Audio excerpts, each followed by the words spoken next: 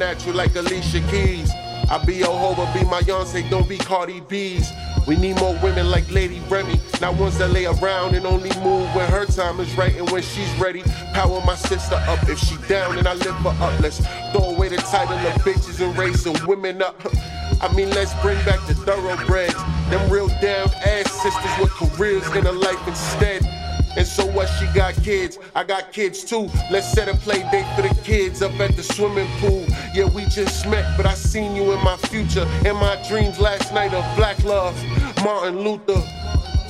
It's your premise that the black woman is out of sync with the natural order of things. Can you explain that? Well, it's a very sensitive subject.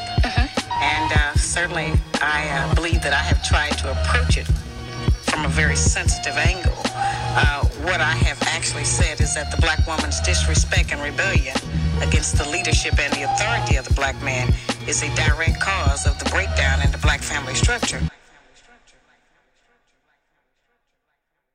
We need more women that respect men.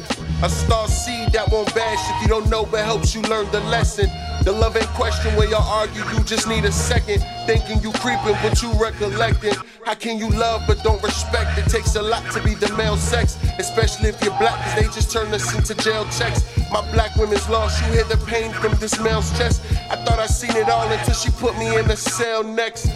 Fuck nigga, broke nigga, hoe nigga. Been all the names in the book, but she won't let me go, nigga. It's just saying that in the breakdown of any relationship, both parties have to take responsibility. And as black women, we have been protected and insulated from any kind of examination about what our share of the responsibility is in the breakdown of the black family. My book represents the first platform, certainly, that the black man has ever had to air his grievances about the black woman, because no one would ever listen to him. They have only listened to us.